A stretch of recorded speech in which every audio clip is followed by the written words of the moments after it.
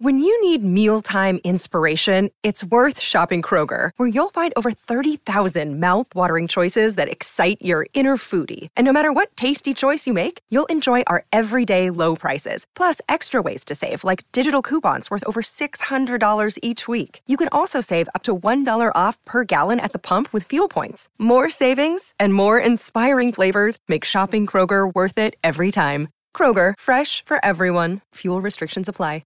Another day is here, and you're ready for it. What to wear? Check. Breakfast, lunch, and dinner? Check. Planning for what's next and how to save for it? That's where Bank of America can help. For your financial to-dos, Bank of America has experts ready to help get you closer to your goals. Get started at one of our local financial centers or 24/7 in our mobile banking app.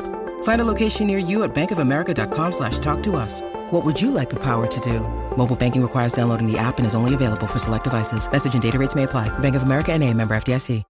Hey, Drew Scott here, and I'm Jonathan Scott, reminding you that life's better with a home policy from American Family Insurance. They can help you get just the right protection at just the right price and help you save when you bundle home and auto. Kind of like Goldilocks and the Three Bears. It'll be just right for you. We love a custom build. American Family Insurance. Insure carefully, dream fearlessly. Get a quote and find an agent at amfam.com. Products not available in every state. Visit amfam.com to learn how discounts may apply to you. American Family Mutual Insurance Company SI and its operating company 6000 American Parkway, Madison, Wisconsin.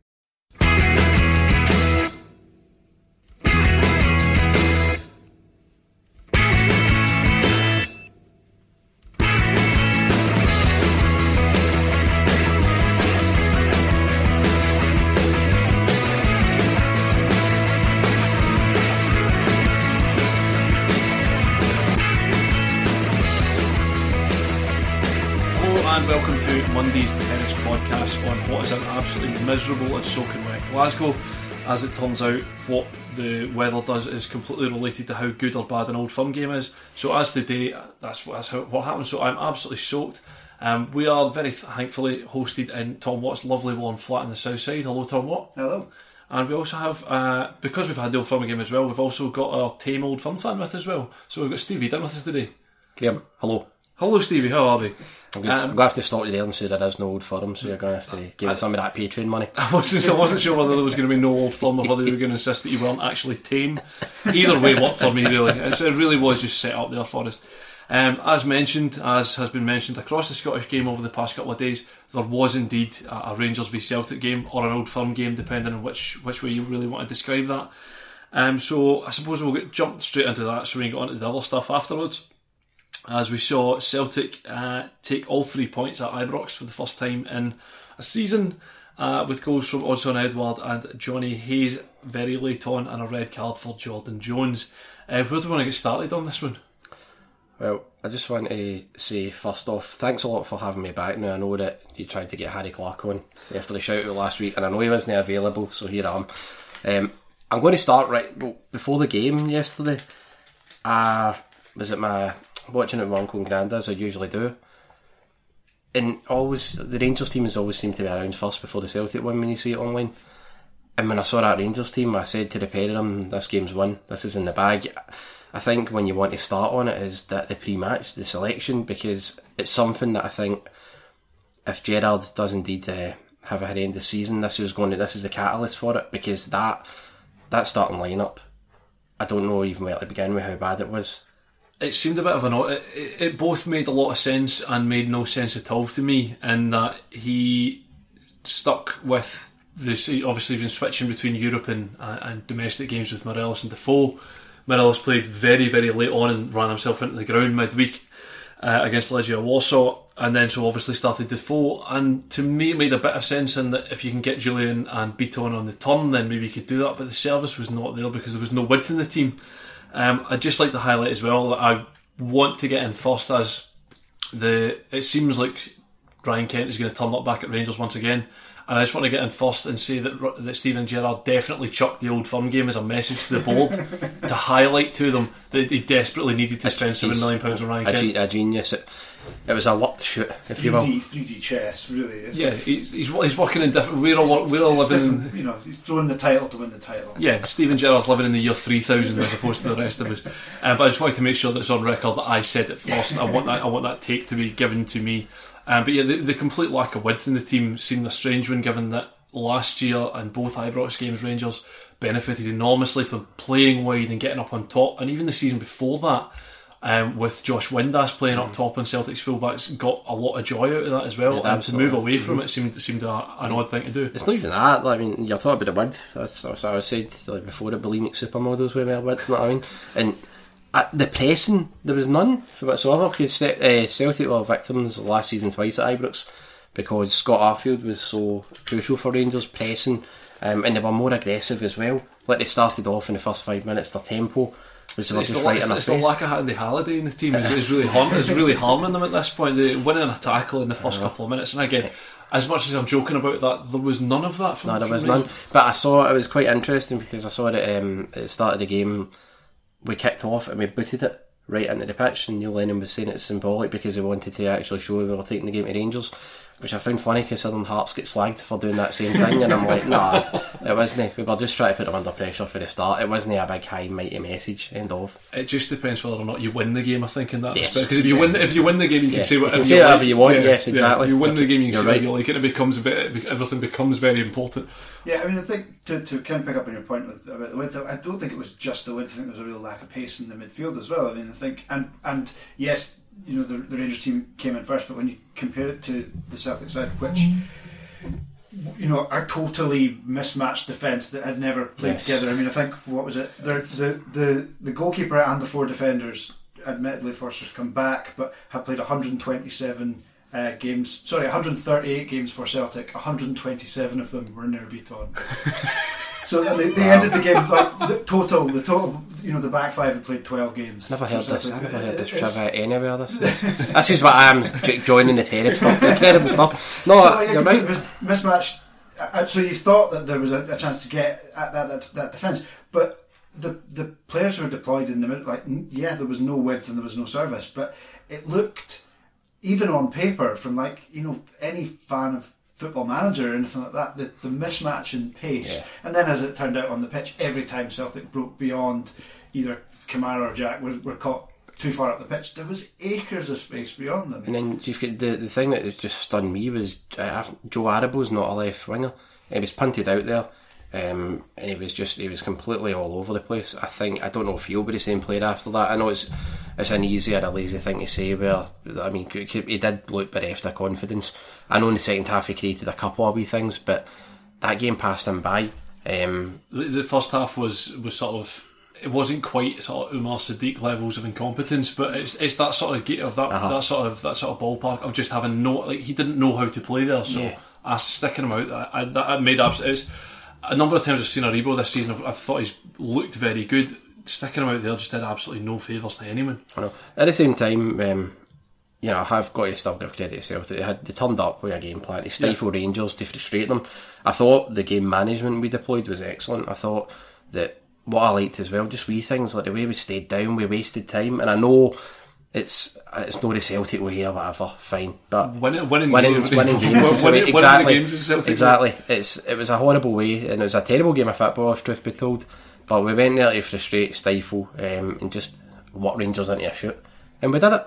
It was confident on that as well. The real highlight of that was Bolingoli lying on the ground, and you could see him in the camera be like, I'm alright, and then stay down for another 3 minutes following that. While we were 1-0 up though, of course. Exactly, when you're 1-0 up, you can, again, when you're winning, it just takes the sting right out of it, because the ball was in Rangers at our half as well. Rangers were on the attack and we just nullified that completely. Yeah, I mean, I think there's almost there's 2 ways to be utterly dominant in a game. One is like Motherwell were against Hibs, where it was 3 going on 6 and just looked like they were steamrolling them and could have scored more at any point. Or there's one where you're just basically holding them by the head at arm's length and giving them a kick every time you want, and it was the latter. It was controlled. It didn't look like it was getting away from them at any point, and it looked like at any moment it could boil over, and ultimately it did, and there was a red card. But it just looked like you said, the game management was spot on. And as you said, that back 4 are unlikely. This is kind of certainly the first time they'd all played together. Is there any chance that back 4 or that back 5 even will ever play together again for Celtic as well? Well, we've got the international break coming up now. It's came at the best time for us now, full of confidence. Worst time for Rangers. They're going to be dwelling on that. But to answer your question, I doubt it, because we'll have Ayer back, we'll have Simunovic back, and I mean, Lennon can probably see that back four and go, well, it worked, so I can play it again if as a last resort, but I don't think if he's got everyone fit, he'll want to do that again, you know. It was just a lot like, I watched, the result and the performance was a lot like the game we beat Rangers 2-0, the Samaras game. We were disjointed, Rangers were heavily fancied to smash us, and we had a disjointed team. Difference is that day we were genuinely underdogs, whereas yesterday we still went in as champions, and Rangers somehow underestimated us, and it was, again, they beat themselves as well as us beating them. And again, even earlier this season, I keep going back to the first sort of half an hour, and I realise it was just the first half an hour of the Celtic Motherwell game, but Celtic couldn't get out of their own half at that point. And Brown, I know we've gone over this 100 times, saying that Scott Brown's reaching the point where he's past. At some point, we will be right on this. If we keep saying it, eventually we'll be right. But in that game, he really struggled with the pace of the game, because it was Alan Campbell continually just getting on top of him over and over and over. Every time he turned, Campbell was there to smash him, and there was no one in the Rangers midfield, despite having all of those central midfielders on the park at one time. Not one of them looked close to getting close to Brown. The number of times Brown just sort of stepped away from people. As much criticism as Brown gets from the player that he could have been, the player that he might be, the player, he's still a captain of what will go down in history as one of the greatest Celtic sides of all time, and has still got he must have a hernia every time he lifts up his big sack of medals at the end of the day as well. And games like yesterday are games where he really turns up and shows up in a way that nobody else in that Celtic side can lead in that way.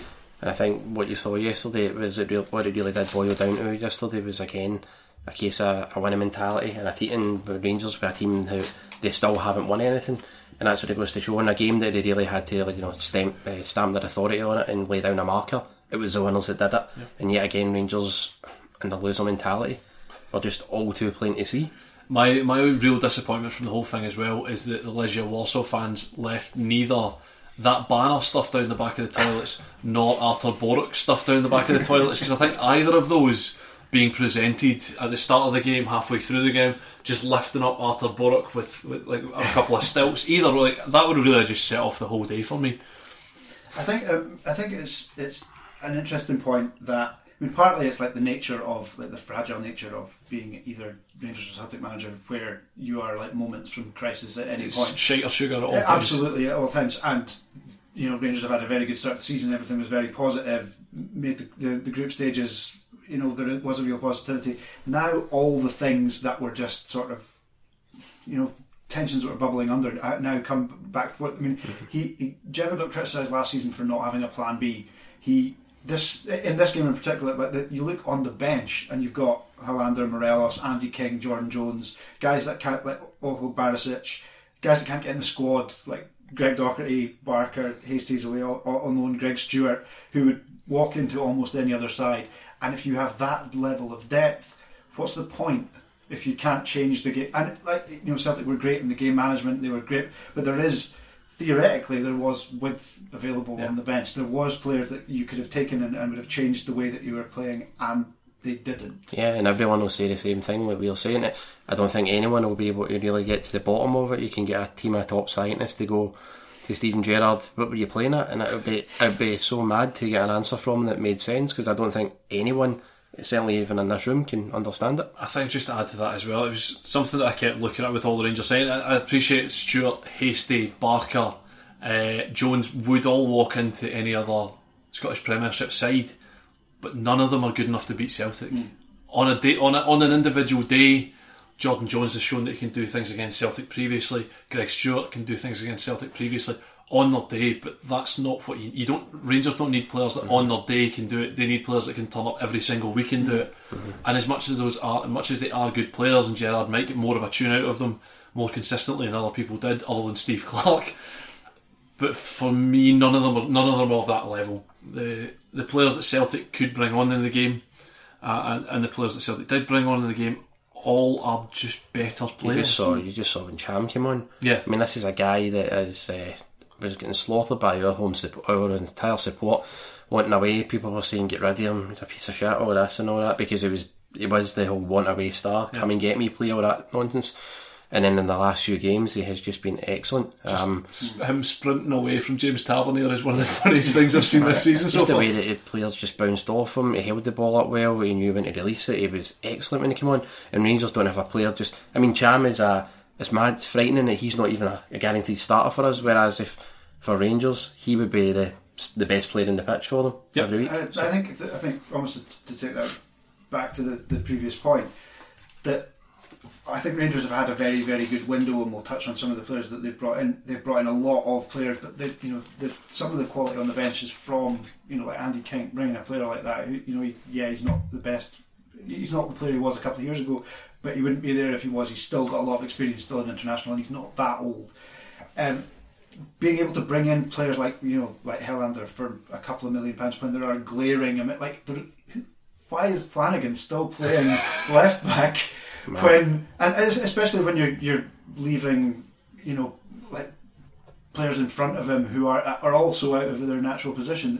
Flanagan was never short of effort, but he was coming up, receiving the ball and must have been asked to hit the byline, but could only cut inside because that's all he can do. Yeah. And when you've got major holes in the team like that it looked like they'd isolated and pinpointed as real weaknesses, then you're only as good as your weakest link. Excellent. That's more than enough of that, I think. So we shall move on. We'll head to the northeast, where Derek McInnes's tragedy and disaster is now over after pumping Ross County 3-0 at Pittodrie. Goes from Greg Lee, Sam Cosgrove getting another one, and Ryan Hedges as well. So yeah, the Dandy Dons are back, not back, really positive. It's difficult to tell. It's very difficult to tell. I mean, I think it was a really good game for McInnes to get in any number of reasons. Ross County were horrible, and even when given chances, they had a penalty that they hit the post with, but they just didn't look at the races at all. They were defensively suspect. They were very lucky to only lose by the 3. I think it was the first time probably this season that, with the exception of Scott McKenna, McInnes got to play certainly 10 of the 11 players that he would ideally like to have out at any one time, and just in the run into the international break, getting a very winnable game against a very poor opponent at home, and giving Bryson got more minutes than he's had. I think 50, 60 odd minutes. McGinn had a good game. Ryan Hedges had the best game he's had so far, and at a time when there's a bit of grumbling when a new signing can not only leave Rich Foster on his arse on the wing, but also make him look a bit stupid for the third goal. That's it. There's no love lost for if you're going to turn things around, let's start off with just everyone pumping Ricky Foster. Yeah, get the ball out there and start taking the piss, because that seems the important thing to do. And I do agree with you on certainly on the team front. It suddenly looks an awful lot more solid of an Aberdeen team. It's just a shame, again, as is often the case at Aberdeen, that this has happened 3 weeks after Aberdeen have gone out of Europe, and that 11 come Christmas, you would imagine, will be rock solid and will be very good. Craig Bryson at that midfield alongside Ojo and Ferguson is going to improve all 3 of those players. He's going to make all 3 of those better, and every time I see Greg Lee, I get more and more impressed by him. I wondered very much, I think a lot of people did, what Aberdeen were going to do in the absence of Max Lowe, as they finally signed a left back that wasn't Andy Considine last season, and just a case of where are they going to go from there. But he seems to have just slotted straight in and looks very good in there. Viner looks entirely capable at right back as well, so maybe Shea Logan can move on from just winding up Celtic fans and actually getting better at football. I've never been totally convinced by the idea of players desperately needing competition within a squad in order to be good. If you're good, you're good. Yes. That's fine. You maintain your own standards. But Shea Logan seems to have been lost a little bit in terms of being dressed up like Scott Brown to go on stag do's and whatever else. So yeah, let's find yourself a little bit of time in there as well. So what's the... Do we just assume that Aberdeen from now on are going to continue to return to being flat track bullies and beat, say, 8 out of 10, 8 out of 12 teams in the league quite the 11 remaining teams quite easily. I think it would be fair to assume that the squad is good enough to do that, and they did give. There's enough indication that they could do that. I think it's kind of hard to say because it has been so disjointed, and they haven't got up to speed, and they still weren't up to speed even on Saturday. They've had an easy start to the season, as much as you can have an easy start to the season.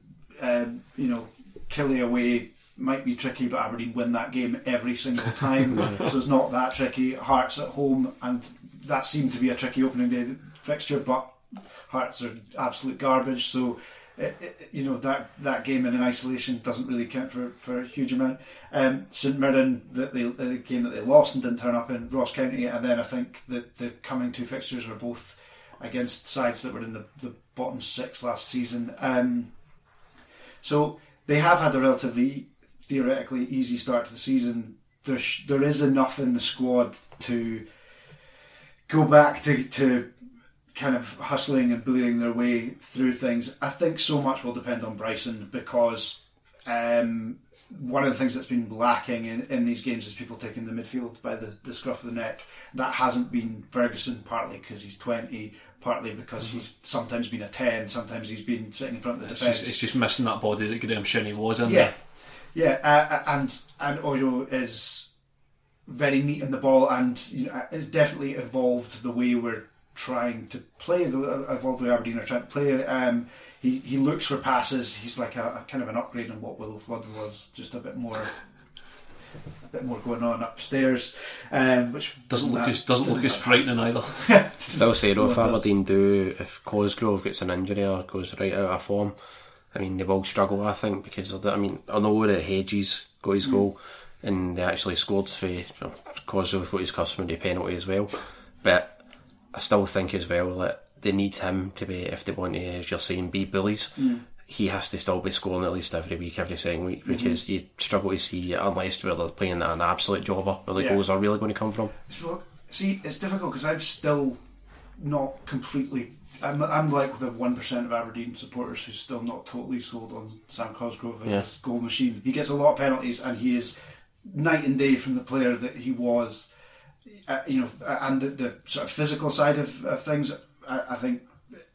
That side of it, his game, we'd really miss. But he misses a lot of chances. He misses an awful lot of chances, and I think one of the reasons that I wasn't terrified at the prospect of Curtis Main as the backup is he's basically the same sort of player who's going to miss a lot of chances, and given penalty, a lot of Cosgrove's goals are penalties. He's a good 6-yard box striker, but I think interest from Lazio was slightly premature. Take my money. Just for the patters more than anything else, of absolutely diving straight onto that. Do Ross County need to worry a little bit? Yeah.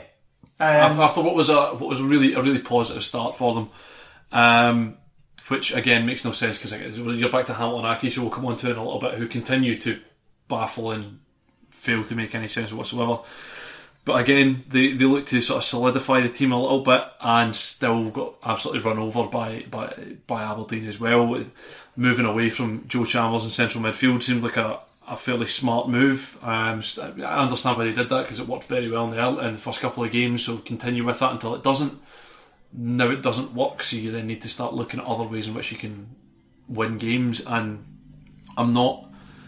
I think the addition of Richard Foster to the team is very good as well, because at fullback they're very, very weak. Sean Kelly's, with the greatest respect to the guy, not a top flight level fullback for them, and I'm not totally convinced they've got enough of a squad to change it at this period. They've brought in Ewan Henderson today as well, who it's a good sign. He is a very nice player as well, but again, big talent, small face. Big ears. Ian Henderson's a cracking player, but they'll need to. I mean, for him to shine, they'll have to have the ball a hell of a lot as well, because Ross County do chase games. So for you to get the best out of him, it's not when they're chasing games, they have to have him on the ball, playing killer passes, because seeing the limited amount of times he's played for Celtic, stood out a lot. He looks absolutely dynamite, yeah. but like you say, he's very, very young. He's very, very slight. He's going to need somebody big. He's going to need a big bruiser to stand beside him. I do think when Celtic loaned Jackson Irvine to Kilmarnock, I remember thinking he's going to have trouble there, and he ended up going and standing up completely for them. So hopefully he can do the same there, but it just benefit us as well. Yep. I think just if Draper can get fit again into that midfield, then it immediately gives the impression that they might be more solid in there, just because he's a big brute of a boy. But I think they need to get him back sooner rather than later, really. So moving on to Tynecastle, the Theatre of Boos. They're actually saying Boo-era. As it ended up Hearts 2, Hamilton 2, goals from Sean Clare and Christophe Boo-era, and a double from George Oakley for Hamilton as well. Anything other to say other than just booing? Or are we just going to continue to boo for 3 minutes about Hearts in order to ingratiate ourselves with the Hearts support? The first Livingston equaliser, every time I watch it, I think there's no way possible. Like, there's no way Oakley's getting to that. Like, I watched it like 10 times, like, just fascinated to find the point that they lose control of it. Yeah. And you're like, that, no. It's like the bit, if you're listening to In the Air Tonight by Phil Collins, waiting for the drum part to come in, and you always get it wrong because you always come too early or too late. It's like that. It's like that moment. You're like, he's still got the ball. It's going back to the goalkeeper. Leave it. And then, no. Yeah, if you'll excuse my tears here, because there's any mention of Phil Collins sets me off. So, in tears here. It seemed to be a really positive first half for Hearts. They weren't booed off at half time for the first time in several weeks. I think it's a terrific run from Craig Halkett, who's gone from being just around the corner of being in the Scotland squad to apparently just around the next corner of being in the Scotland squad, because we're going to take Mikey Devlin, who can't play 2 games in a week, and take him rather than Craig Halkett, who's been consistently high level and never gets injured over the period of about a year and a half. I mean, there's almost a serious argument, though, that had he stayed at Livingston, he would be in the squad, because he wouldn't be playing for the team at the bottom of the league. True, very true. But Craig Halkett's busting run from central defence, in a very un-Hearts way, playing in Sean Clare with a lovely finish in there as well. Again, really, really positive first half. Hearts seem to be knocking the ball around really well. And then just that fragility that Hearts seem to have just now of going a goal down and immediately just looking a bit panicked about everything, and then finally digging himself out. Bera gets over, sort of digs out his previous error to go ahead. And again, I don't understand how have Hearts spent that. How do Hearts have a squad of about 40 players and are still rubbish at playing football? It's a strange one, I have to say, because when I saw that result, I thought. And then I saw videos afterwards on social media with the reaction. I thought, right, this will be the one right after it. Levine's definitely going, right, okay, I've maybe spent a bit too long here.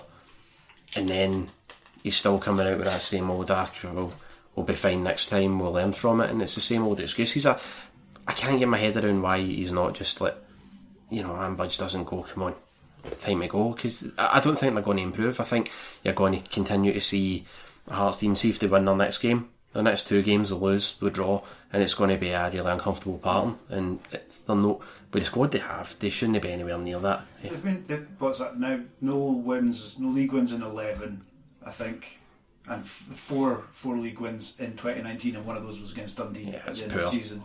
I think they're now up to 13 points out of the last 63 available, which is not great. There's no excuses for it. No, and the next 2 games are against Motherwell, who've been a bit of a Jekyll and Hyde team, but look set up to there's a plan. Yeah. I mean, they will run. They have pace. They have all this thing. They've got like a. Motherwell have a directness about them, whereas Hearts have not been able to. I don't even know what Hearts have, because when I see them sometimes, I think sometimes the game that summed them up for me this season was the one against the cup game against Dundee United at home, and I thought on paper that was a very strong. It's a strong team, but when you saw them, there's no creativity, no understanding with each other in the park, and they just looked totally lost and out of ideas, and they've continued that type of performance. So I think there can't be any more excuses for Craig Levein, because he's in this particularly unique position that he's got, where he oversees all parts of the football operation. He's to some, and yet, I mean, they've been incredibly unlucky with injuries. Yeah. But to some extent, you keep getting those injuries, that falls under your remit as this is a football issue. And, you know, maybe they're all freak injuries, but there does need to be something that, you know, that falls under your remit. Maybe there's some issue with physiotherapy or, you know, how people are training or something like that. Maybe not, but that side of it has been a big issue. Recruitment has been horrendous. I mean, the guys like, you know, Naismith, Whelan, Damore, Washington, all brought in or re-brought in this summer will be on significant sums of money.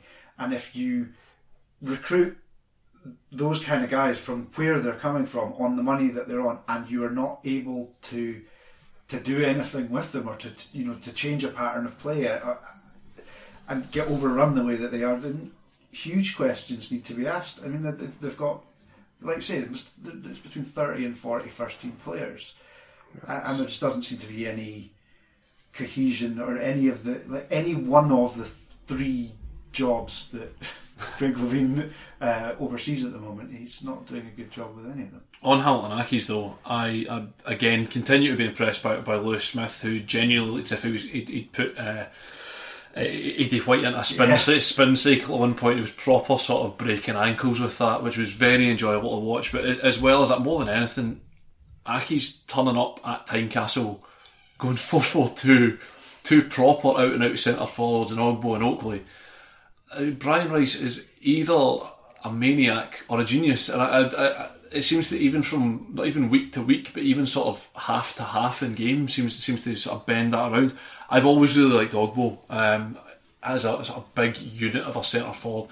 Again, just a big bastard, which I've got all the time. I say that with nothing but respect for the man. But just him and Oakley up top. Just if Accies can figure out the other 8 players to stand behind them, including possibly even having a couple of real life centre halves in there and some real life fullbacks, which Accies having a left back and a right back playing at left back and right back. I think if you go back over the past 3 or 4 seasons, you'd be counting that on the number. I think you'd be counting the number of occasions they've actually managed that on one hand. But with Easton on one side and McGowan on the other side, there's a bit of balance there. Alston is always going to continue to give a little bit of cover or a little bit of play wherever he is. It's excellent. Yeah, it's if Accies, I keep swinging about on this, but that was as competent a performance from them, turning up at Tynecastle and looking confident and playing decent football as well, was very, very good from them. I think one of the things that Accies have got, and they've got to have an immense amount of credit for it, is that over the course of a season, their target is 30 to 32 points, whatever. Yeah. And they've now got 4 points from 4 games. They're batting above their average with that. So they never take. We've said it before. They get hounded in some games, but they bounce back from it. They go 6 games without a point, and it doesn't really matter because they just will win 2 randomly. Whereas the teams that they are up against, and they will be down there or thereabouts in a relegation battle, but the teams round about them will get into a tailspin at some point. They will get thrashed and they will lose confidence. They will lose sight of this being a 38-game season rather than, you just need to build momentum where you can. And like I say, they're balanced. Smith looks like a really smart player who with a big future. Alston has transformed that midfield, which is a wild thing to say. But he just seemed to give them a cohesion, and in the second half in particular, he was just like running the midfield on his own. And they've turned George Oakley from a sort of 5 or 6 goal Scottish Championship striker to a very important 7 or 8 goal Scottish Premiership striker. So there's a lot to like. Just every one of Oakley's goals last year. I meant to check this before we came in to start recording, but I'm pretty sure every one of his goals last year grabbed them. It was either the winning goal or the point, or the goal that got them a point out of a game. And now every time he scores for them at the weekend, scoring 2 goals, getting them a point, I do get the feeling at the end of the season you'll look back and go, again, there's another vital pair of goals from George Oakley from, as you say, from nothing, which made no sense at all. So, yep, good on Accies as well there. We will head to the other side of Lanarkshire as Motherwell absolutely thumped Hibernian 3-0. And I gather Stephen Whittaker is still trying to put his blood back in the right direction, as he looked like he had as horrible a day as it's possible to have as a fullback. Yeah, I mean, it looked, certainly from the highlights, like an absolute pumping. It looked like Hibs didn't know what to do at all, and it also looked like, whether by design or very early on, they were aware of the fact they could target Whittaker, and he didn't know what to... But he was getting... Like Seedorf was cutting in on his right over and over again, was like stretching it when he... And just no one was closing down shots, no one knew what to do, the defence was all over the place. And Motherwell's looked like they pulled them apart. The thing with Whittaker as well was that he killed that myth where people say, experience will get you through games and that. I mean, he's got all bags of it. But I know what you're saying. I watched that and he was all over the place. He had no answer to anything the Motherwell threw at him. Which is, I mean, more than anything, it was just good fun to see. I got a text from my dad at the game after about 15 minutes. We might retire Stephen Whittaker today. Yes, here we go.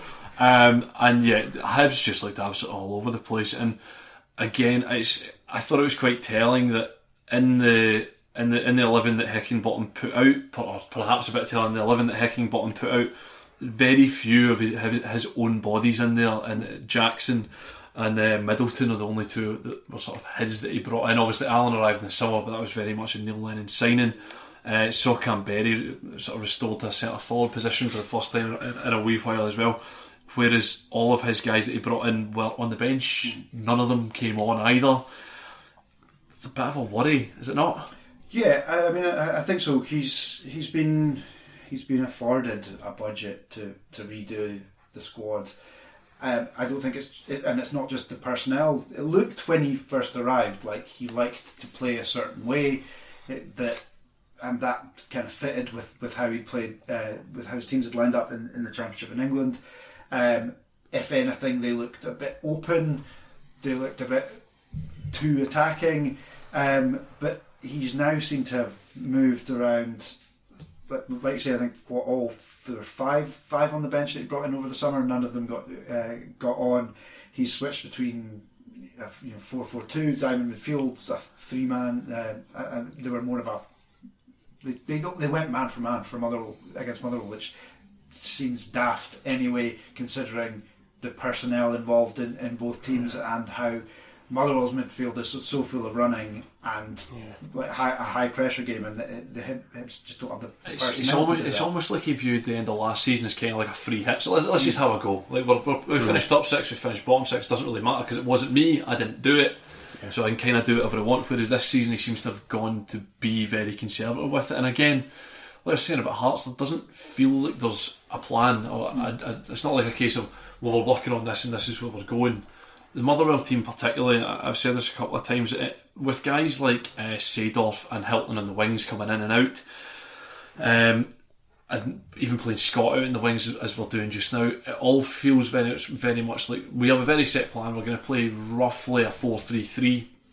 Scott's going to be in one wing, Seedorf's going to be the other, or Hilton's going to be there, or there's going to be, or we'll maybe stick Devante Cole out there as well. We've bought personnel, or we've signed personnel with a view of playing this system, and each of the players we've brought in need a bit of work to them, they need a bit of polishing to them, and that Seedorf doesn't look quite fit enough, and he is quite naive on the ball as well. Hilton, again, not quite fit enough, but he's got great feet, he's got great ability with the ball at his feet, so again, there's something to work with there. Polworth needs a bit more fitness in his game. He needs to do a bit more sort of graft in terms of he's tracking back in the ball.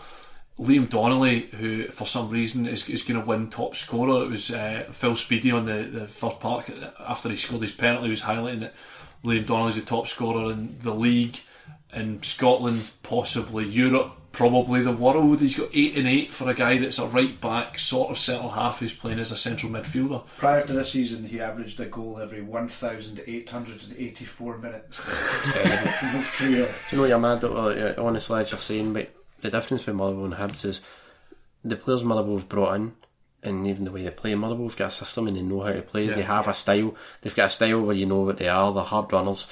They're direct, they're quick, and you know that you have to be, right on the ball with them.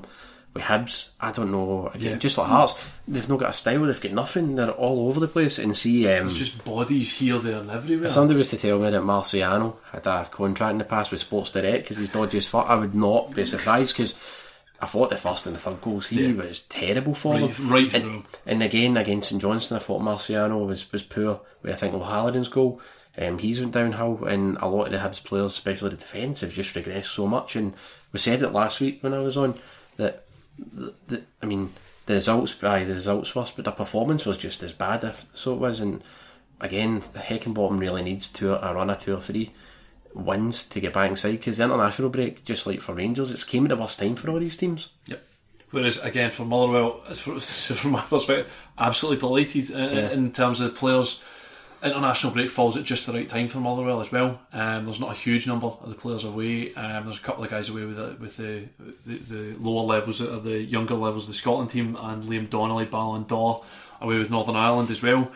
But again, it's perfect for them because it means that the players that, as I say, the players that need a bit of work, particularly on fitness, they've got 2 weeks to get to work on fitness. It allows Seedorf, it allows Hilton to spend some time just getting time in their legs and getting them up to that. They now know after the first set of games, it's not going to be like Morton every week. It's not going to be like that. It's not going to be against pub teams, because sometimes we need to play teams that aren't Hibs as well. But you now know the intensity that is required out. You know that's what's anticipated of you as a player. Paul Worth was saying as well that it's the first time he'd been given sort of direct responsibility of, yeah, you'll train, but then also this is the stuff you need to be doing in the gym. These are the extra work that you need to be putting in. And he was saying he's loving it. He's loving the extra responsibility because it's the first time he's had to do it. But he's saying, like, I've got my plan and I'm really enjoying working through it. I'm getting stronger, I'm getting better, I'm getting fitter, which allows me to play longer and harder into games. So yeah, really, I'm delighted with how we're looking at this moment in time. So we move on to Livingston, who collected another 3 points, remain undefeated, a point off Rangers in third place, with goals from Alan Lithgow and Lyndon Dykes, before Kyle McGuinness got one back for St Mirren. What Livingston again? What constitutes success for Livingston this season? Is it a case of Livingston have to stay up and that's success, or do Livingston? I know it's very early, but they started off this way once Holt came in, once Holt came in, this was the sort of series of results they were having. They just didn't lose games, and top 6 looked a possibility. Are we underplaying Livingston at this point in terms of, once they got past Christmas, they very much looked like, lads, we are safe. Mm-hmm. This year, can they go a little bit further? Can they push it for a top 6 finish? I think they can. I still think success for them is staying up, especially seeing the number of players they lost and the key players they lost in the summer, when it looked like they didn't, and players that had been there for a long time, that knew the system, that knew the way they played, and they had to recruit a lot of new bodies in. It's been a big. It's been a huge surprise they've been able to, and not just in the league. I think they've won 7 from 9 games in all competitions. They've not lost at any match so far this season. It was a big reworking job in the summer, so I think still, even though they've started strongly, success, inverted commas success, is still staying in the division. But given how poorly some other teams have started and how they look, then this season they really should look to get secured by the end of September, like they did for September October last year, when they were pretty much safe, and kick on from there. And they do look a little bit more. They look like a bit of an evolution from last season. They've done well in the transfer market, I think. Marvin Bartley at Hearts looked completely done. He's got less responsibility at Livingston, but does what he's asked to do very well. Lyndon Dykes has been a surprise, because I didn't think there was an awful lot to him. I was surprised he stepped up as well as he have. But again, if you ask him to only do the things that he's good at, Lyndon, go and play as a centre forward and just do the things that you're good at. Right, okay, no problem. Absolutely. Lithgow's found a totally new level.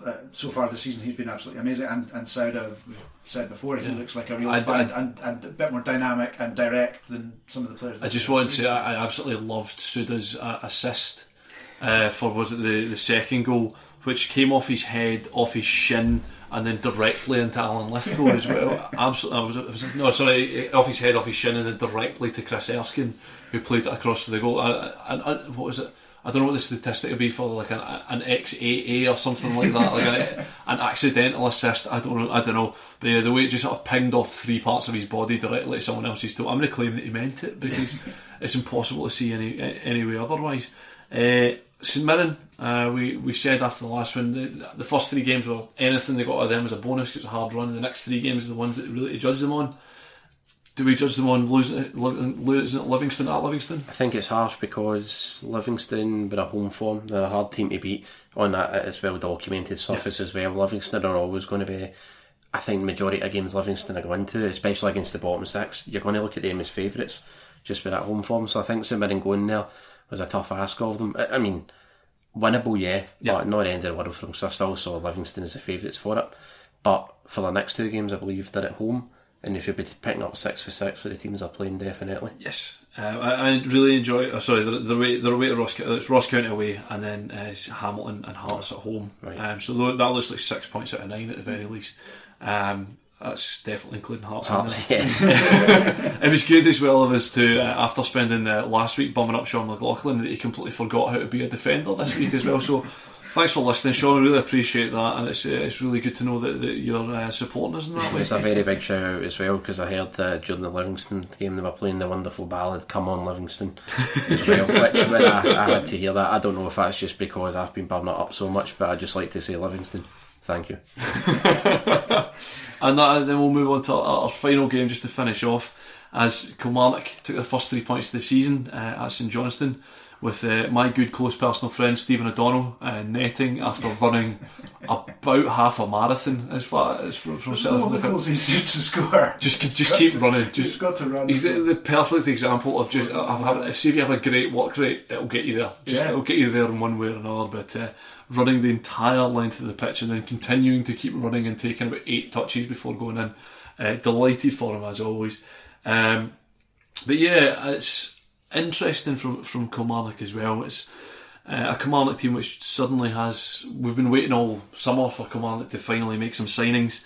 They finally do, and then they start picking up some points as well. Well, I think it was good as well, and I think you were saying last week but it could be the draw against Aberdeen was a kickstart for Alessio. And it was a good result away because I know St Johnstone have had a poor start as well, but to go to McDermott Park, keep a clean sheet and get the 3 points, I think it's a good one for them, especially with the pressure and the scrutiny he was under as well. I love this celebration at the end as well because I don't know, there seems to, as we've said a few times, the criticism of him seems entirely unfair, but the way in which he reacted to the fans, the way in which the fans reacted to him possibly feels like a bit of a turning point for him. I think we said last week as well that they're still doing the things that they were doing before, just missing that break here and there. And again, if you're going to call any goal a break, then I think the one that they managed to net on Saturday would absolutely be that. And yeah, it's just the way in which they reacted so positively to it as well. I absolutely loved seeing that. Just a proper losing it towards it. Who's the Italian lad from the World Cup going to the camera? Oh, Tardelli. Tardelli, yeah. Just Alessio doing his best Tardelli impression in there as well, which is very enjoyable. And yeah, St Johnstone continue to not win games. Yeah, that doesn't look great. But I thought it was interesting. I think it's the only time I've ever heard both managers describe the reaction in exactly the same. Both managers afterwards said we absolutely deserved this result. And exactly for that place. I think that's like kind of quite telling that both of them said. It's worrying for St Johnstone, but it's not surprising. I think given where they were a month ago, they've not had, it's not been the easiest start to the season for them either, but where they were a month ago and the fact that they are still trying to scramble together signings on they are a very. I'm trying to do my best to sort of change the narrative of St Johnstone of being St Johnstone are old and boring. St Johnstone are a very young team. Yeah. There are some very experienced players in there, but they are a very young team, and getting Dre Wright back in the side as well gives them just another option going forward. And there is a reason. The fans still seem reasonably positive about everything. Obviously, getting Stevie May back in, and that everyone remembers him is a really important thing as well. If he can recover even half the form that he was there and drop about 3/4 of the form that he had at Aberdeen. If someone can help me with the fractions on that, that'd be great. If he can get anything at all close to what he was, but again, they suddenly have a plethora of forward options in Wright, O'Halloran, McCann and Kennedy in there, as well as the ever-present Chris Kane for one reason or another. They seem to have a lot of different ways in which they can go forward. It's just a case of whether they can keep people out at the same time. I think there was a sort of palpable sense of positivity when May came on. Like you say, they're not, remembering the player of the last couple of seasons, the player that left them 4 years ago, and that is something. And he looked brighter. He put himself about a little bit more. They had kind of half-hearted shouts for a penalty. And there was it wasn't like there was a massive gulf from class and they were totally outdone. St Johnstone just looked kind of short on ideas, where Killie looked like they're just... I think one of the most impressive things looking at it more from a Killie perspective is Alessio's realised the shortcomings, and they are playing very conservative football, very stuffy football, like Power and but if it's working, fair play. Exactly. And it's a platform to build on. If you can do that and everyone starts embedding... And they were 30 seconds away for a result against Rangers in the first day as well. So yeah, and again, I think the player that I come on I'm most looking forward to seeing is actually Liam Miller. In the sort of second half of last season, he looked like an exciting player, and was very much hoping that he would come back to Kilmarnock, and you saw the power of his running, which led to O'Donnell's goal there as well. It was a break right up the field. So yeah, really looking forward to seeing more of him. And Craig Anderson was saying that their new lad Del Fabra, who, without even, if I'd never seen Del Fabra before, I'd already been excited, because he sounds a continental European centre half. And then I saw his hair, and I was like, I am sold, I am done. I'm now a Del Fabra guy. So he had Craig was saying a good game as well. So that rounds us off for this week's action. We're going to nip off and do a quick transfer roundup on the Patreon, which you can subscribe to by visiting patreon.com/Terrace Podcast. Thanks very much for joining us once again, Stevie. You're welcome, that's okay. Thanks very much, Tom, for hosting us in your lovely warm home, so I don't need to go outside anymore. It's quite fun. And we will be back later this week. Thank you very much. Sports Social Podcast Network.